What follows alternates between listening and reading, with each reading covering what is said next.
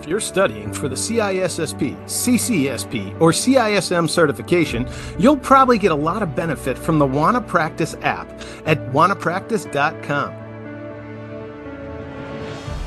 Hundreds of practice questions unavailable anywhere else, all in a simple interactive format, which you can access through any device with a browser.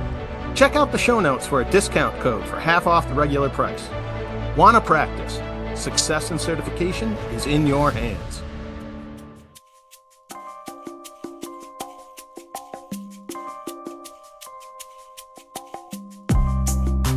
Hello, and welcome to another episode of The Sensuous Sounds of InfoSec, where we discuss all things information, all things security, and all things information security. I'm Ben Malisow. And I'm Matt Snoddy. And I'm Raphael Fiedler. And gentlemen, this week we're back to current events. I gotta say, I really liked last week's episode with Jellyfish. Yeah, that was fun. That went over really well. I was impressed. I'm reluctant to say this, but maybe we should do that more often. I'm afraid of who would contact us to be on. Well, you know, she was one of the few that actually reached out and asked. And I think we've invited people to go ahead and promote themselves as potential guests or to bring us subjects. And she was the only one who stepped up. So good for her. And I think that you're too scary, though. I think that people don't necessarily want to weather the criticisms that you might throw. Moi? But it's not that scary. And to temper me. That's true as well. And now Matt is doing the editing. So if you're listening to this and are scared, Matt has the file before Ben has it, so he can cut stuff out. Then we'll never get it back. An absolute worst case, I'll just feed it all into an AI generator and have it recreate all of our voices and make all new content. I don't know why we don't do that instead of spending our time recording. I mean, the three of us spending an hour doing this, it just doesn't seem efficient. Speaking of AI, let's jump into our first current event. Now, I don't know why this came as a surprise to me, and it probably shouldn't. And even when I brought it up with Matt before the show, he said, "Yeah, I'm not shocked at all." Sports Illustrated. Now, I know nothing about sports because I am a true blue nerd. I really know nothing about it, but I do know Sports Illustrated is a magazine, and it's one that's fairly reputable in terms of sporting stuff. Right, the sports ball, they cover it good. Right. Yeah, and you're glossing over the most important part, which is the bikini which is how I know about it. I was going to say episode, edition. But it's not an episode. Yeah, the edition. Yes, swimsuit edition. Yes. Yeah. Every year, you know, since I was a very small nerd, the swimsuit edition was a prized copy to have. Now, I don't know if they still do that. I don't know if the swimsuit models still look like they used to look. They may have changed the body dynamic concept now, but Sports Illustrated, I think, is and was respected in terms of its sports journalism. They did real stories. They covered real topics. A recent article came out from an entity called Futurism. Futurism.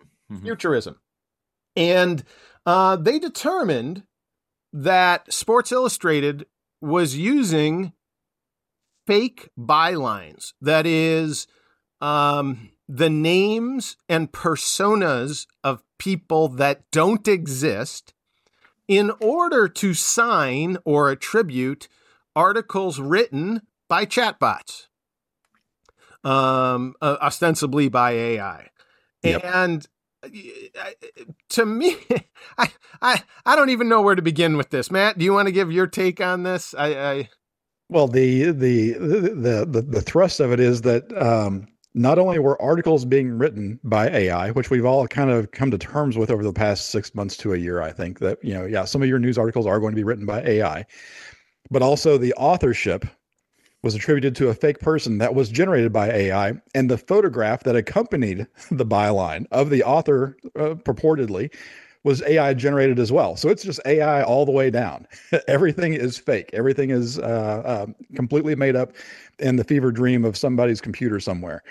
So Yeah, it wasn't a huge surprise to me. I think I was more surprised that it became news, but then I'm a huge cynic when it comes to a lot of this. So maybe I'm too cynical in that respect. And that's possible. And again, I guess, in hindsight, I'm not all that surprised. I guess what took me aback is when Futurism contacted Sports Illustrated to ask them about this. Sports Illustrated went through and scrubbed all those articles, which to me is pretty damning. Even though Sports Illustrated did not comment, at least I didn't see it in the article that I shared with y'all, and the link I'll share in the notes. Sports Illustrated's action subsequent to the question seems like an indictment of Sports Illustrated's action. Like Sports Illustrated didn't even have the balls to stand up and say, yeah, we're using this tool. Yeah, people read the article more when there's a face and a name attached to it. And this is the one that really gets me. They created fake bios for these fake reporters as well. Right. I like walking on the beach and bungee jumping. Yep. It's like, no, you don't. You like sucking electricity and digesting it as ones and zeros. But if you're already using a large language model to write whole articles, why not do a byline as well? I feel like this seems like straight up deception. Okay. Maybe just for people, because the picture was a thing. I have been using this person does not exist for quite some time. If I need a profile picture for something where I want a human face, which is not me. Oh, so in other words, you're saying you use AI-generated non-existent people as photographs for yourself when you're identifying yourself in other places? When I have to put a picture somewhere? Yeah, so like on LinkedIn, your profile picture is not you. Oh, that's not true. No. Wait a second. Let me see what you use a placeholder of the words that say this person does not exist. Oh, no, this website is old. This website existed. I'm sorry. This person does not exist is a website. Yes. Okay, you did not make that clear.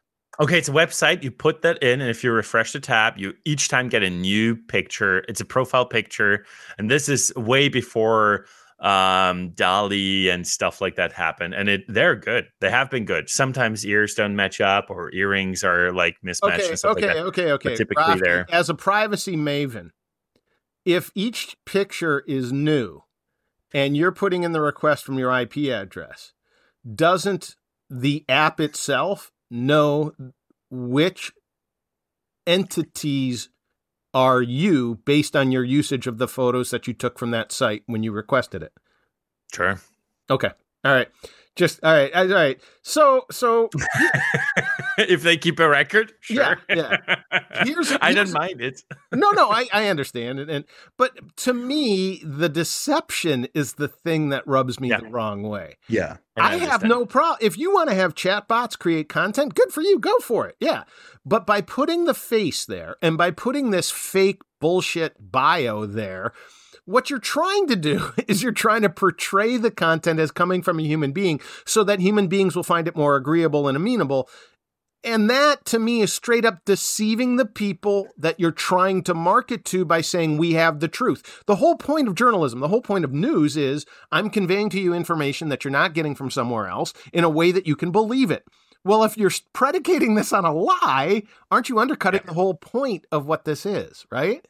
Yep. Yeah. Now, I'm kind of the opinion that if you're going to do this, rather than, when you get caught, scrub it all, lean into it.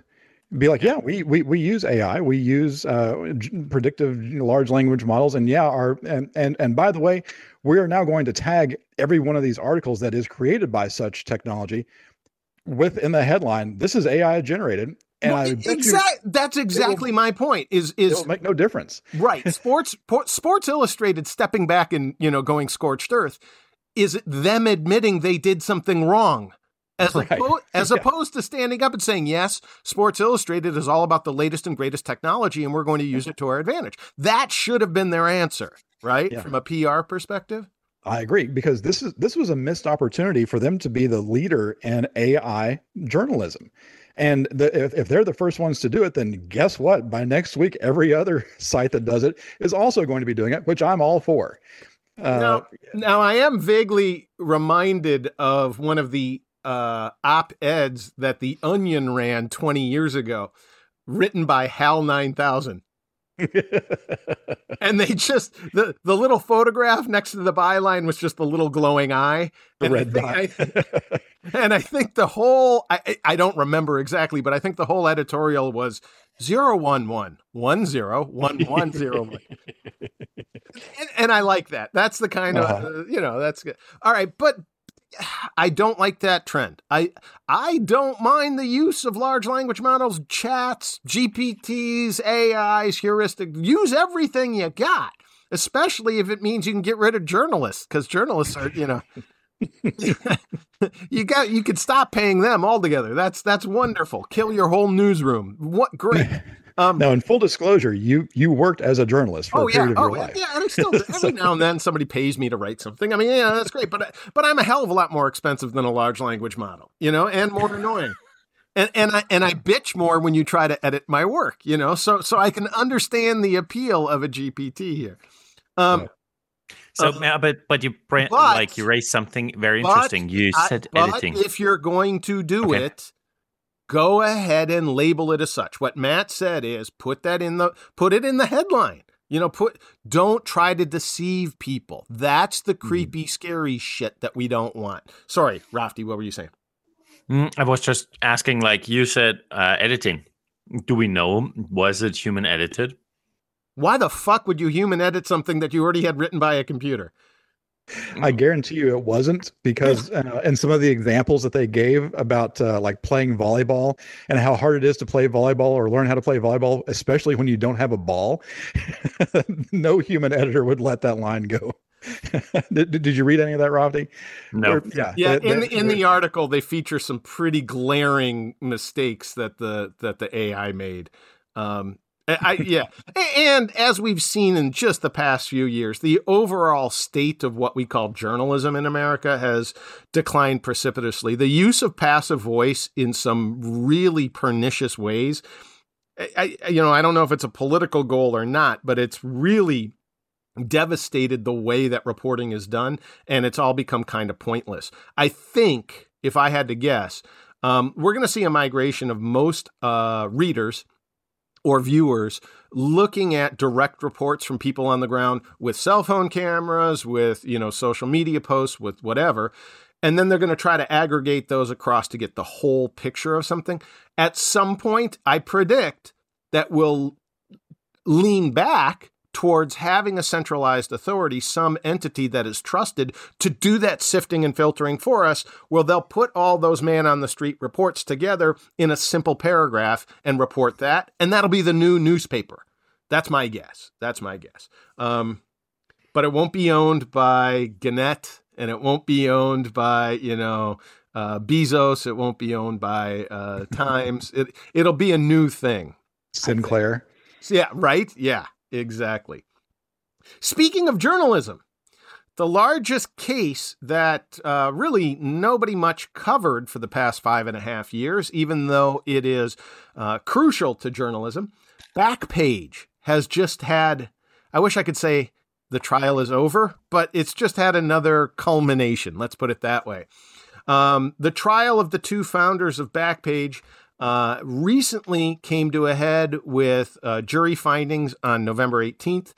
One of the co-founders killed himself before they got to the outcome. The other one was found guilty of one count of money laundering, found not guilty of another count of money laundering, and then there was a hung jury for the other 84 counts that the government brought against him.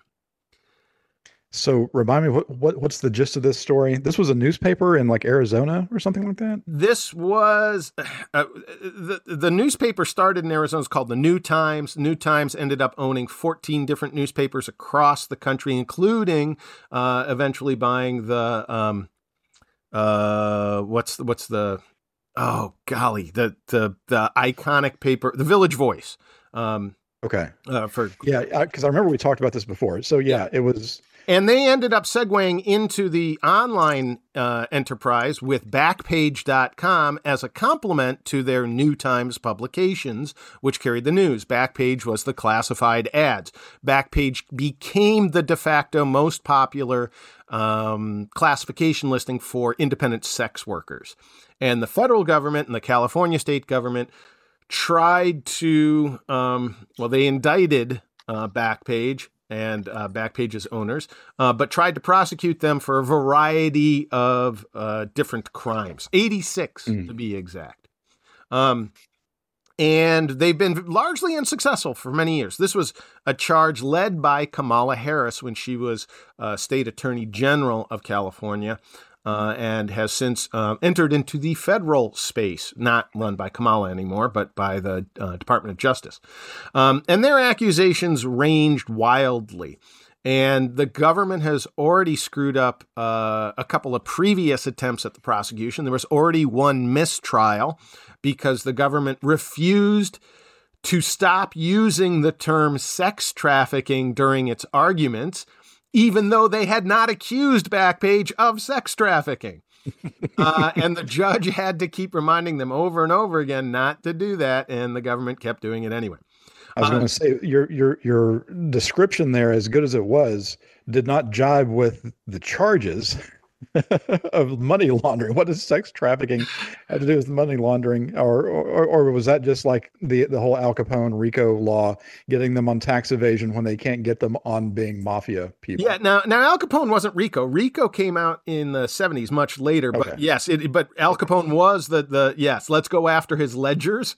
Let's go after the tax reporting instead of the actual mafioso crime. Yeah, right. You know, the murders, the brewing of the hooch in the bathtubs, that sort of thing. Yes, it's very much that sort of thing, which brings me to an old civil libertarian credo, which is the process is the punishment. During this prosecution, the government did a whole bunch of things, such as seizing or freezing all of the assets owned by the Backpage personnel, where they could not spend their own money to defend themselves. They did not have the wherewithal to continue paying their attorneys. And the government has all the time in the world. They dragged this out for 5.5 years. And the defendants eventually run out of money and willingness to fight anymore. And the point of this largely is to get them to cop to a guilty plea, which is also why you overcharge them with 86 counts of assorted bullshit and hope they'll take a guilty plea of one thing. Then the government gets to declare victory and how great the government is, and everybody else is admonished properly, right? So now the issue is this may not be the end of the case, because with those 84 counts being hung, that's now a mistrial. And the government, if it chooses to, may continue to seek another trial and try to prosecute them on those additional 84. Wow. I have a tough time with that, brother. I just... The guy who died by suicide may have chosen correctly, because this is death. He by saw the writing on the bathroom wall, didn't he?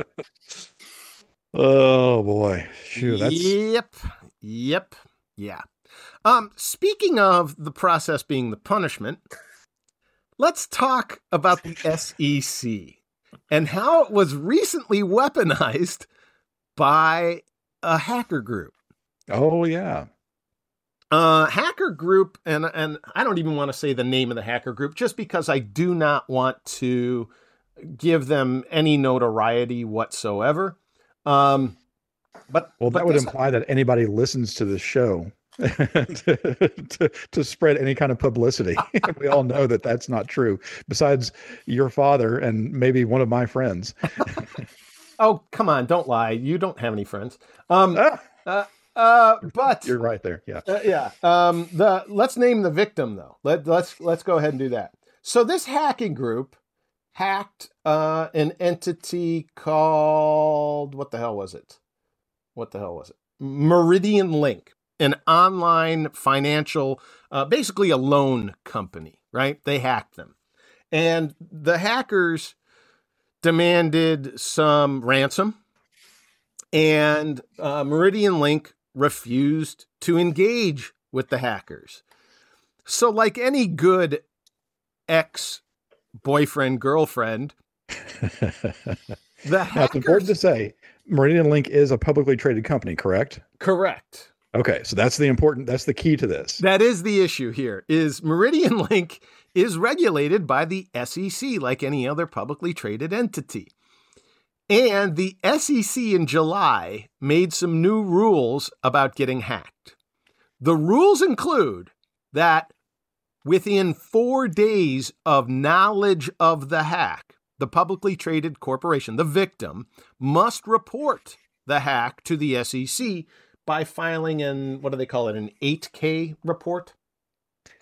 Yeah, and there's actually a public database of these reports that you can look up, and it's not just breaches and hacks, but anything that happens in a publicly traded company that could affect stock value and is reported is in a publicly searchable database. And that makes sense according to the SEC's mandate, which is leveling the playing field for traders, including individual investors, right? I mean, the whole point of this is to avoid having insider trading, to not have any prejudicial information in one party's hand that the rest of the parties don't get, right?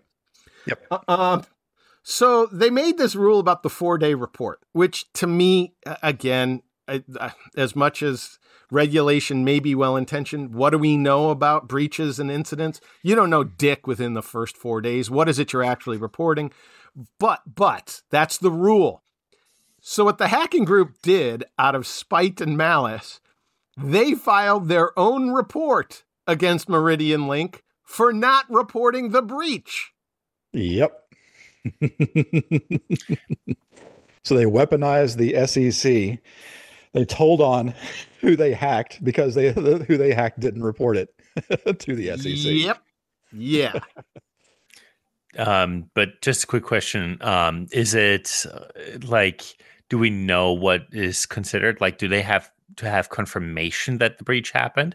Because knowledge, I mean, does it mean like they need to, you were absolutely correct, being suspicious of a breach, to actually knowing if data was actually exfiltrated, because even if it's ransomware, like you don't know if any data was exfiltrated. And if you have good backups. And Rafti, you're running into the whole question of unintended consequences of the SEC's regulation. Oh, yeah. What if I don't even do a hack? What if I just go and report to the SEC that I did a hack of Walmart? This is the sort of shit that the IRA used to do when it was active in its terror campaign. They would make stuff up and wait for the government to try to deny that the attack occurred so that they could say, oh, the government's hiding this from you. You know, I mean, you know, this is the agent provocateur kind of stuff that criminals have been doing for hundreds of years. Once you make the rule can be weaponized. This is a form of what I consider the practice of swatting, where you call out a SWAT team against your enemy, and the SWAT team, thinking that it's acting in the best interest of the community, is instead attacking someone on behalf of the person who made the call.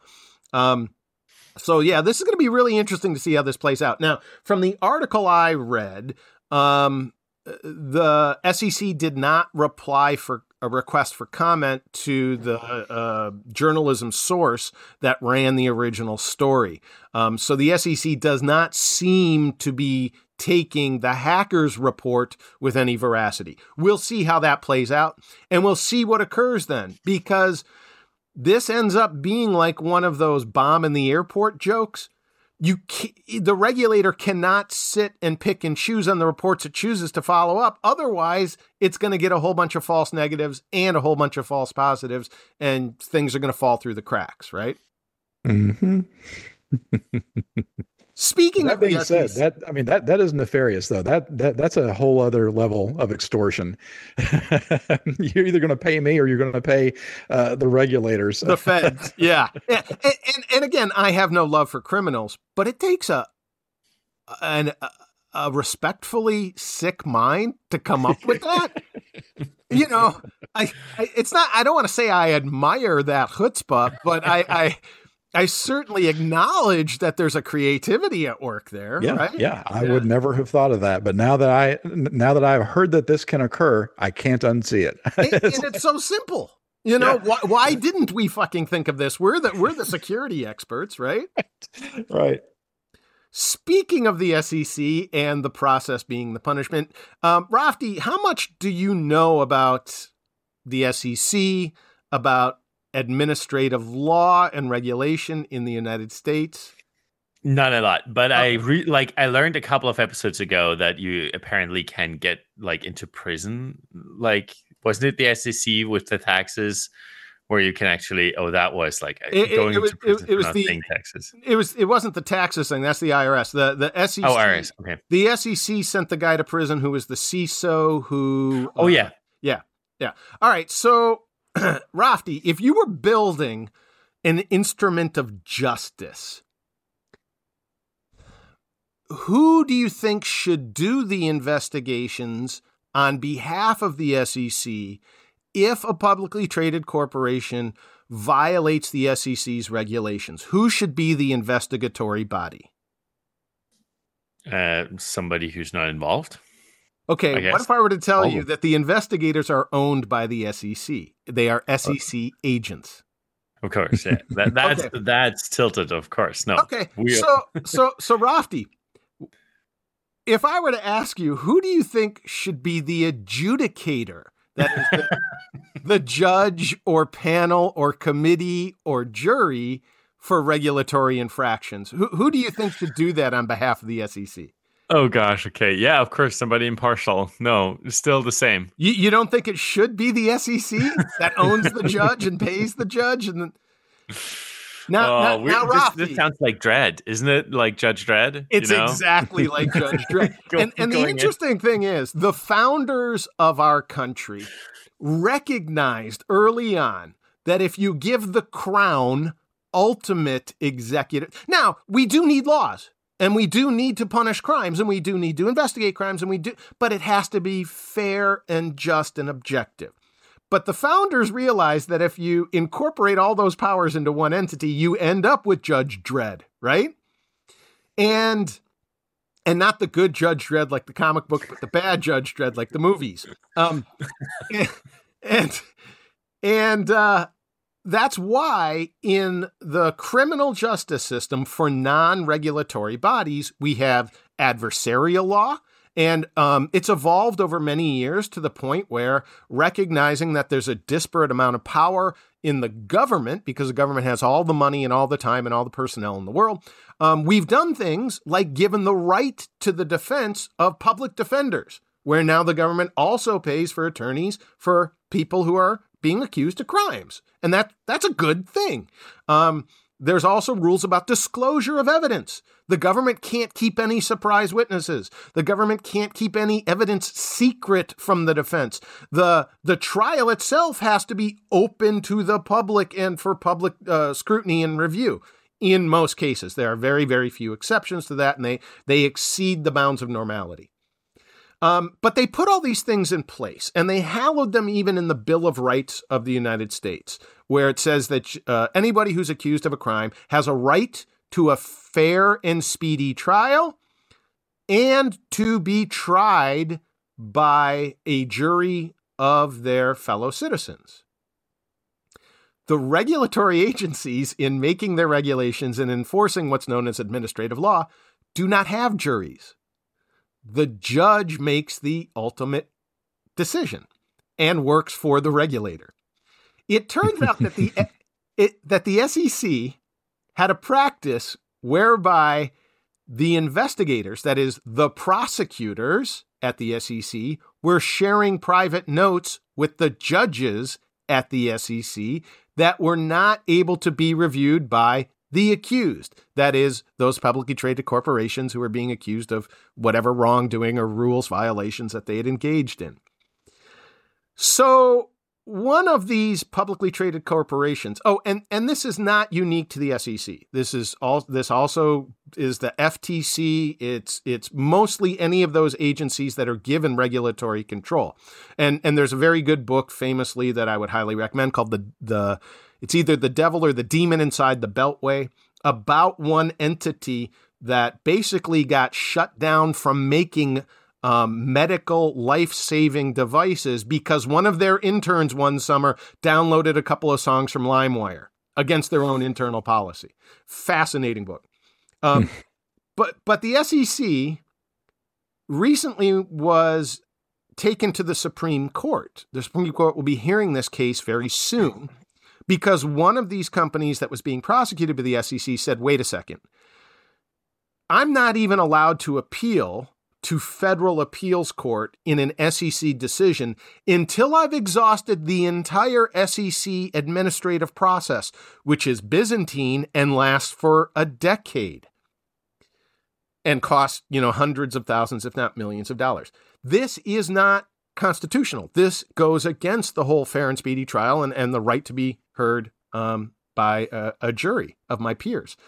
And the SEC, in response to both the discovery that they were sharing notes between judges and prosecutors and that this case was going to be heard very soon, dropped 42 cases that were currently pending.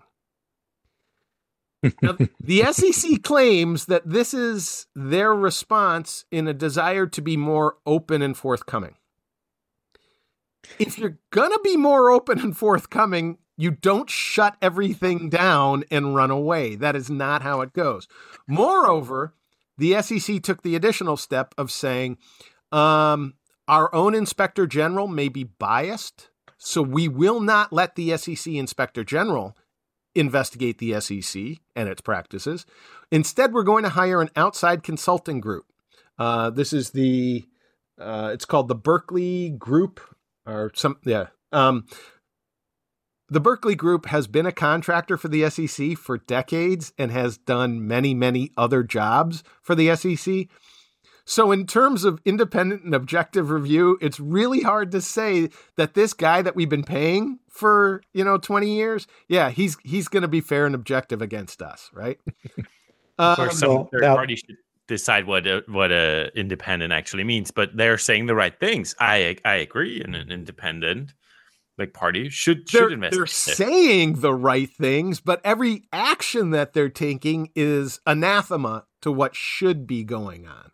Sure, but at least they know what to say. That's the first step, Now, I mean, to be fair though, if you're a regulatory body like the SEC, which, as you said, is Byzantine and has tons of laws and tons of, bureaucracy and cogs and wheels and things and offices and stuff like that. You don't want to be the newbie walking in there with a blank slate and not having any idea of how anything works at the SEC if you're going to investigate it, because it would take too long for you to get up to speed to even start your investigation. You don't have the base of knowledge. Except in government service, by and large, the entire population of the SEC turns over every 6 years. So if there's a learning curve that is so dramatic that no outsider can ever learn it, first of all, that's shitty law. If regulations have to be handled by mandarins who are born into that social class, that's fucked up. Because who can be expected to follow those regulations? Second of all, if that were the case, then there's no way that a new bureaucrat or administrator could come in and take over the SEC because they'd have no idea what their footing was.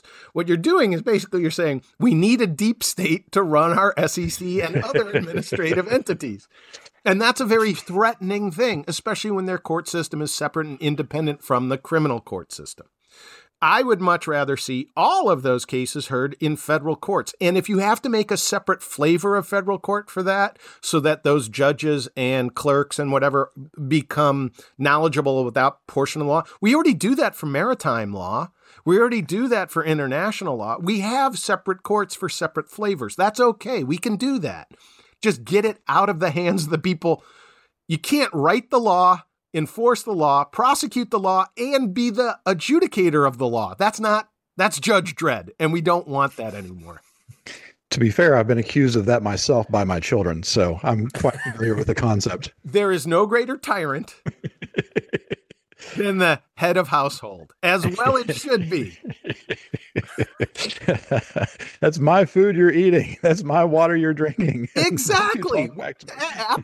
Absolutely. If they're dependent upon you in a parasitical manner, absolutely, then you do have, utmost. Do they ever try to do the independent objective hearing? But Mom, Dad, do they ever do that? Oh, do they ever appeal to the outside counsel?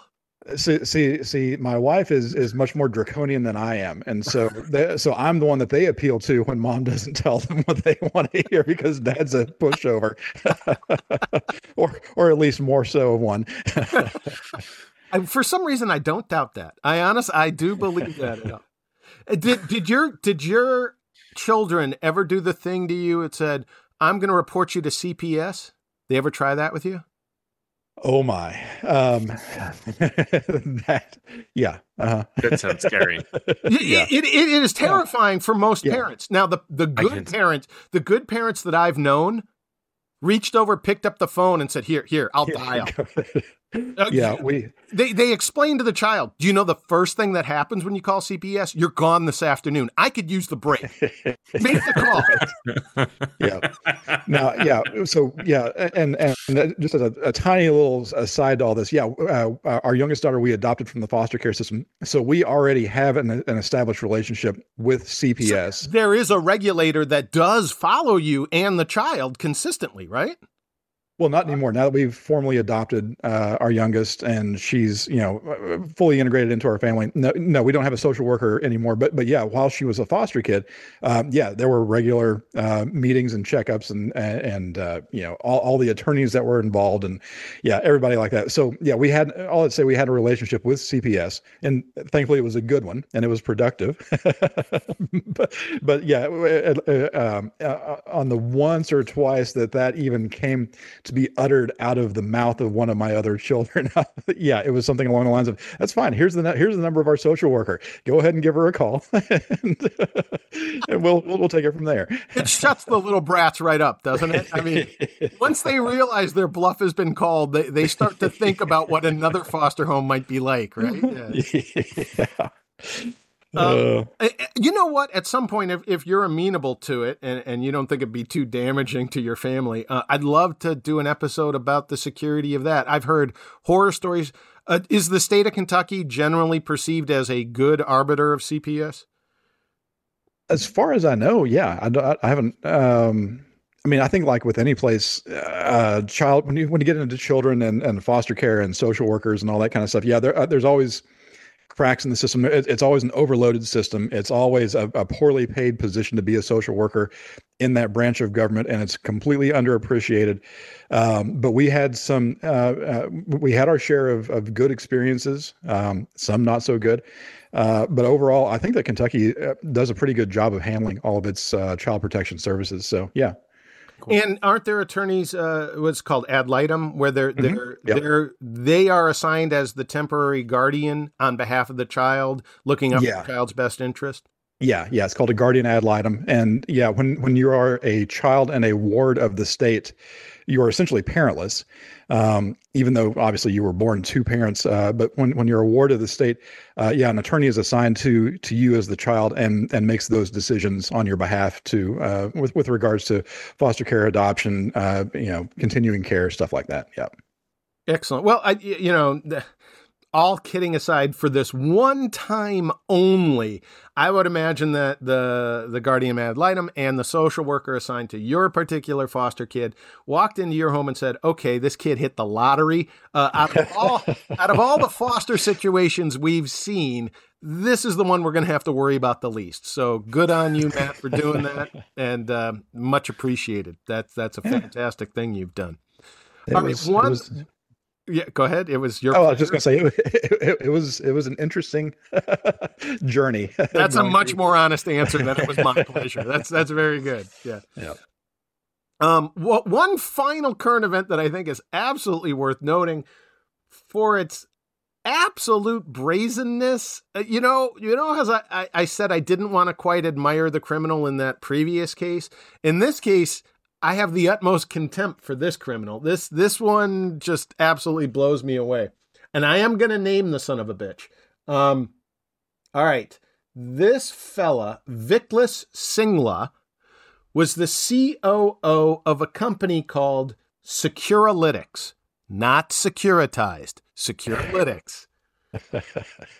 And Viklas, in his attempt to market his company's Securalytics is an IT security infosec consulting firm.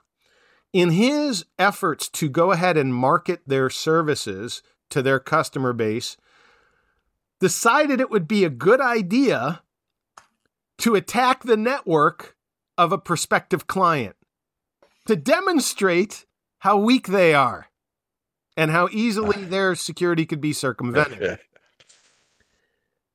The client, and again, this story just keeps getting worse and worse and worse. The prospective client was a hospital. Mm-hmm.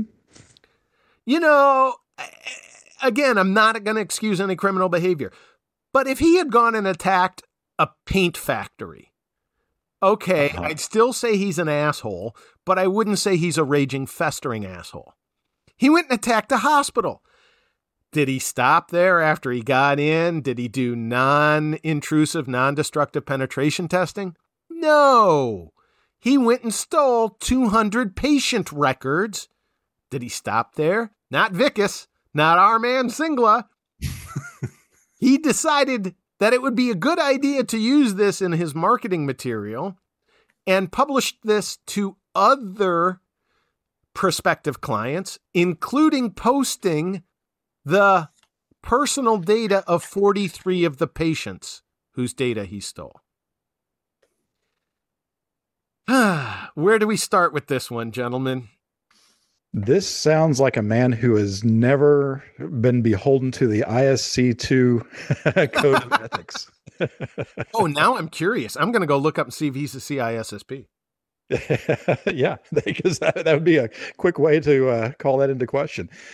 Yeah, and we discussed this briefly before when you brought this article up.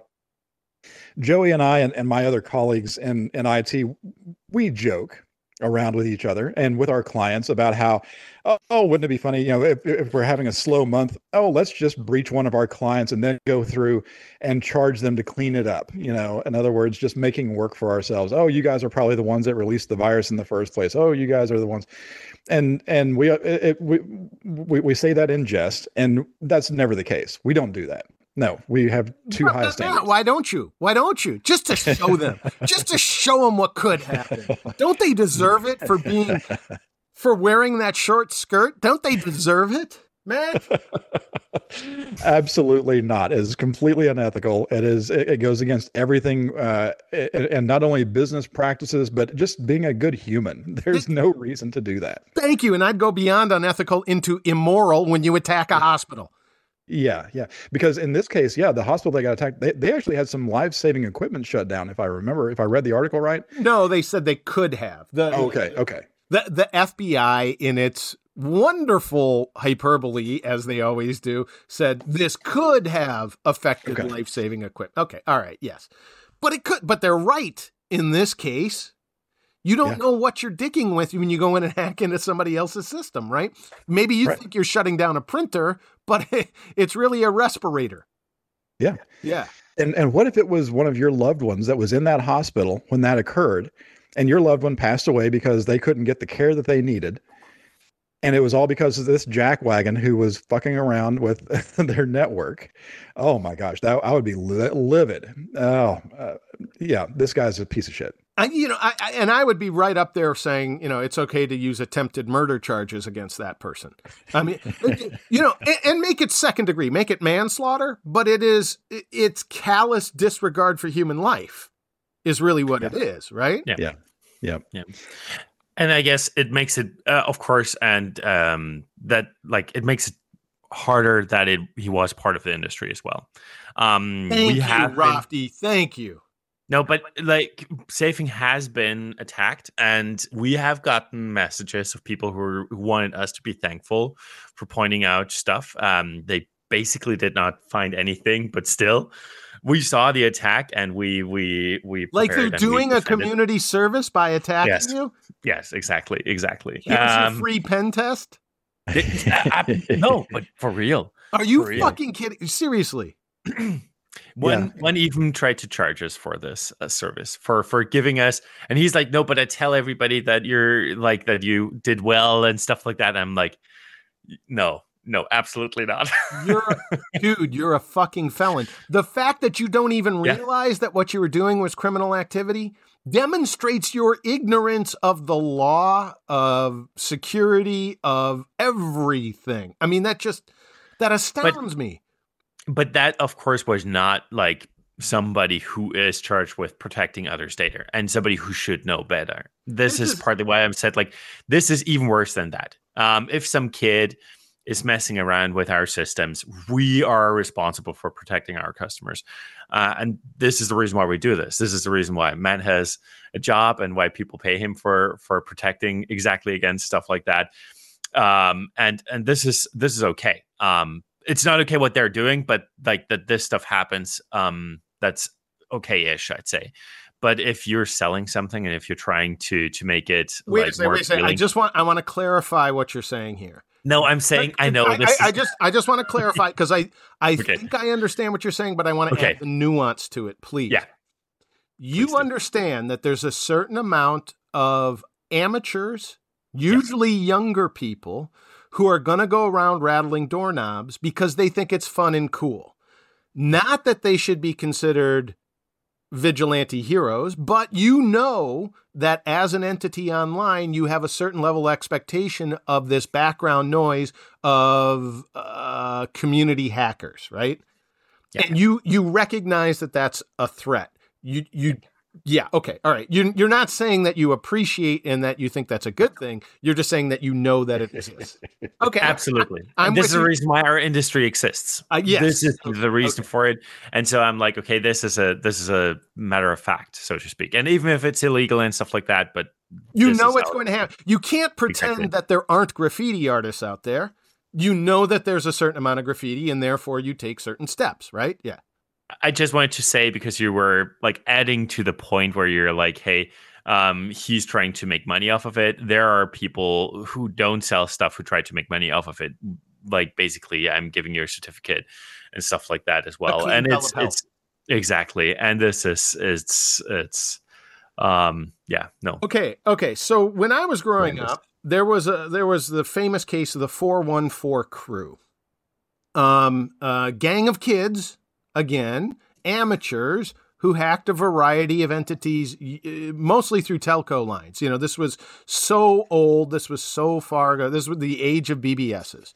And one of the things that they had done is they had hacked into the PBX of a hospital in New York. And when the prosecutors were prosecuting these kids, they made the claim that the kids could have shut down life-saving equipment and killed some patients. Now, at that time, I think one of the defense members of the team representing these children said, hey, if your hospital's connected to your telephone, or if your respirator's connected to your telephone, you're doing it wrong. Yeah. Which is a very subtle difference in the short skirt analogy. They're not blaming the victim there. What they're saying is, these kids were not going out to shut down respirators. These kids were going out to steal free phone services, basically what they were doing. Now, that's a whole order of magnitude difference, and I think it's the distinguisher in Rafty, what you're saying. Vickless is supposed to be the COO of a security consultancy. Vickless is an adult. Vickless is supposedly a member of our tribe and is going and violating those very laws that he's supposed to be enforcing compliance for. And if you can't understand the moral and ethical and legal failing, what the hell is he doing in our line of work? Yeah. And so I see the distinction you're making there, Rafty. We expect a certain amount of idiot children to do shit like this, but when it's one of our own, hang him from the yardarm, right? Yeah. Mhm. Yeah. Go harder after those because it's not fun and it's absolutely something that should not be repeated. He's agreed to pay $817,000 plus interest to the victim, the hospital. What I want to know is, how did Vickless get more than $817,000 in the first place? I assume that he's probably been paid for his unauthorized services on other customers under the table. or that this company was a going concern. What is it called? Securalytics. That's a going concern. That's an actual business that makes actual money doing actual shit. And that really frustrates me because I haven't made $817,000 for doing my security stuff. Then you're doing it wrong. You're doing it wrong. And here's where we add the final dash of more chutzpah. Vickless has contacted the prosecutors who've agreed to not ask for the 10 years in prison that the charges could otherwise bring when it comes to sentencing. Now, he's already been found guilty. This was, and I'll share this article link as well. It's just the sentencing hearing hasn't been held yet. The prosecutors will now instead ask for 57 months of probation because Vickless has a medical condition that would be tough to treat inside prison. I didn't realize being an asshole was a medical condition. You'd think, right? Yeah. If so, I mean, mine's chronic. Right. You should be on Medicaid for that. Jeez. Son of a bitch. For him to fall back on medical woes after he attacked a hospital, that rubs me the wrong way so hard. You know how he could have gotten that money? Maybe he said he would report some of those companies to the SEC. It's very possible. If Securalytics' business plan includes blackmail, that's the thing. Extortion, blackmail. It's easy to come up with $800,000 when you've got all these tools in your toolbox. See, I've been doing security wrong. I've just been doing it wrong all these years. Yep. But back to your point of you're doing it wrong. If your company has to perform unauthorized breaches on hospitals to drum up new business, you're doing it very, very wrong. There's tons of business out there. Guys like, in my industry, there's too much work out there. You don't need to you can't throw a rock without hitting a company that needs somebody helping them out with their security. You don't need to go through all these hoops and put your own personal money and your personal being at risk doing this kind of stuff. He's just an asshole. He's just an asshole, and just the worst kind of asshole. Even we know how to do pen testing. Pen testing's not a new industry. It's not the 1980s anymore. Yeah. You don't do destructive testing. You do not capture patient data. You have non-disclosure agreements. You act in an ethical manner. Oh, scoping statements. I mean, come the fuck on. There is no excuse here. None. Zip, zilch.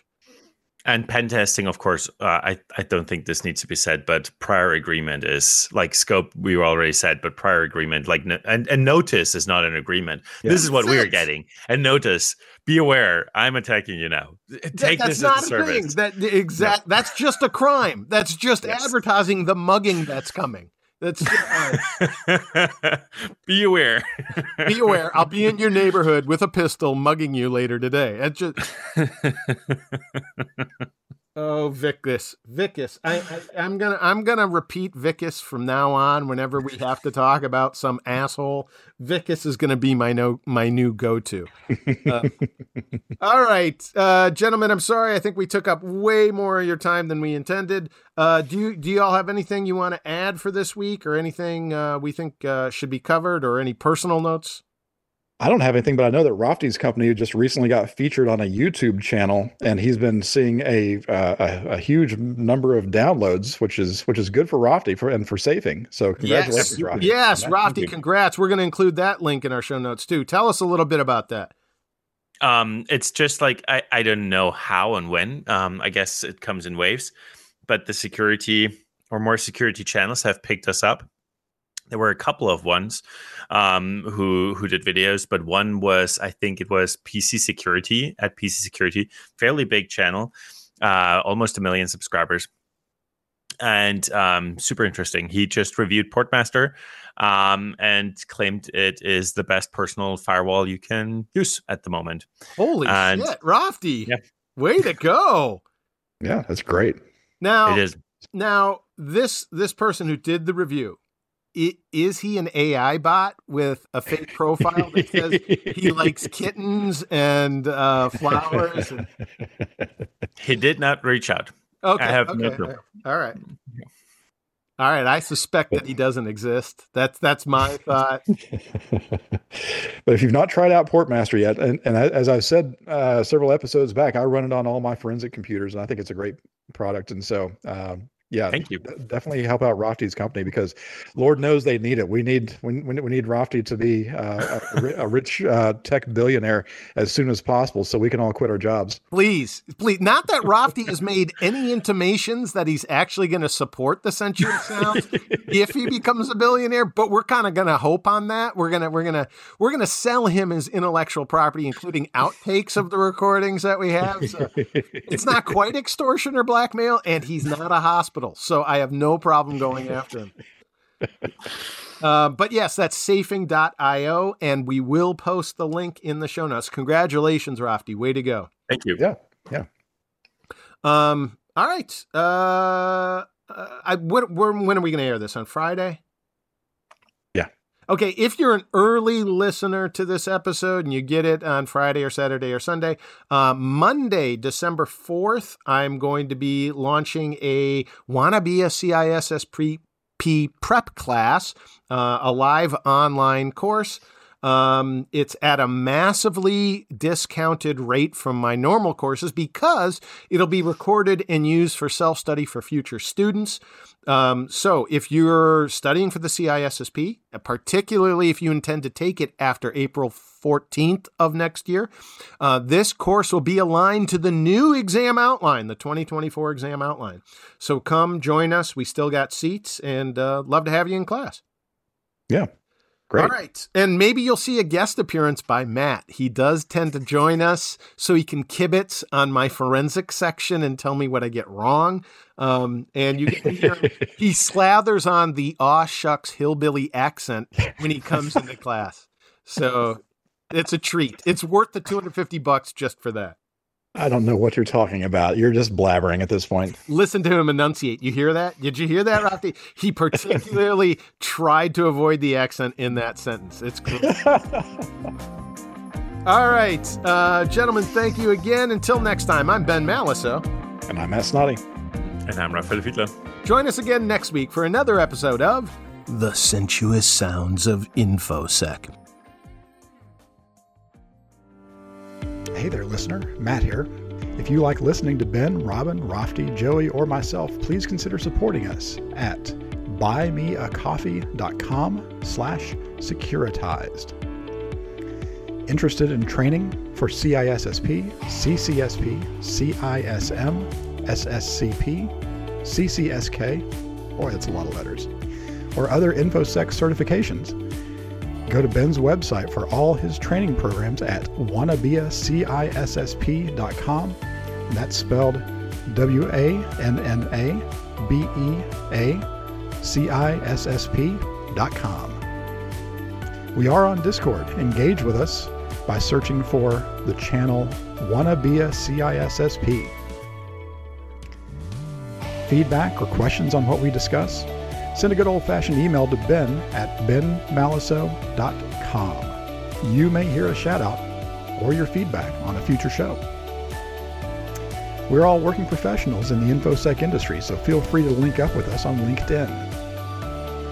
Support Rofty's company and test drive their free firewall software called Portmaster, downloadable at their website, safing.io, spelled SAFING.io. Support Joey's company, Blue Edge Networks, at blueedgenetworks.com, and listen to Joey's podcast called Topic of Choice at topicofchoice.com. Join us on Reddit at /r/SSOI_fans.